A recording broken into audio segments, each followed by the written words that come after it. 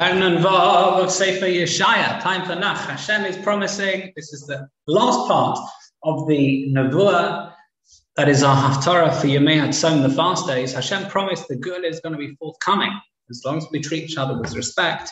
He mentioned Shabbos, we have to keep Shabbos properly, and he says that even the infertile person will have a portion of the Beis HaMikdash better than sons and daughters, as long as they're righteous. In other words, the point is, the point the Yeshaya is making is it doesn't matter yichus, and it doesn't matter covered and family and all these things, which of course they have their place. But at the end of the day, it's about you being righteous. It's about you doing your obligations, your relationship with Hashem.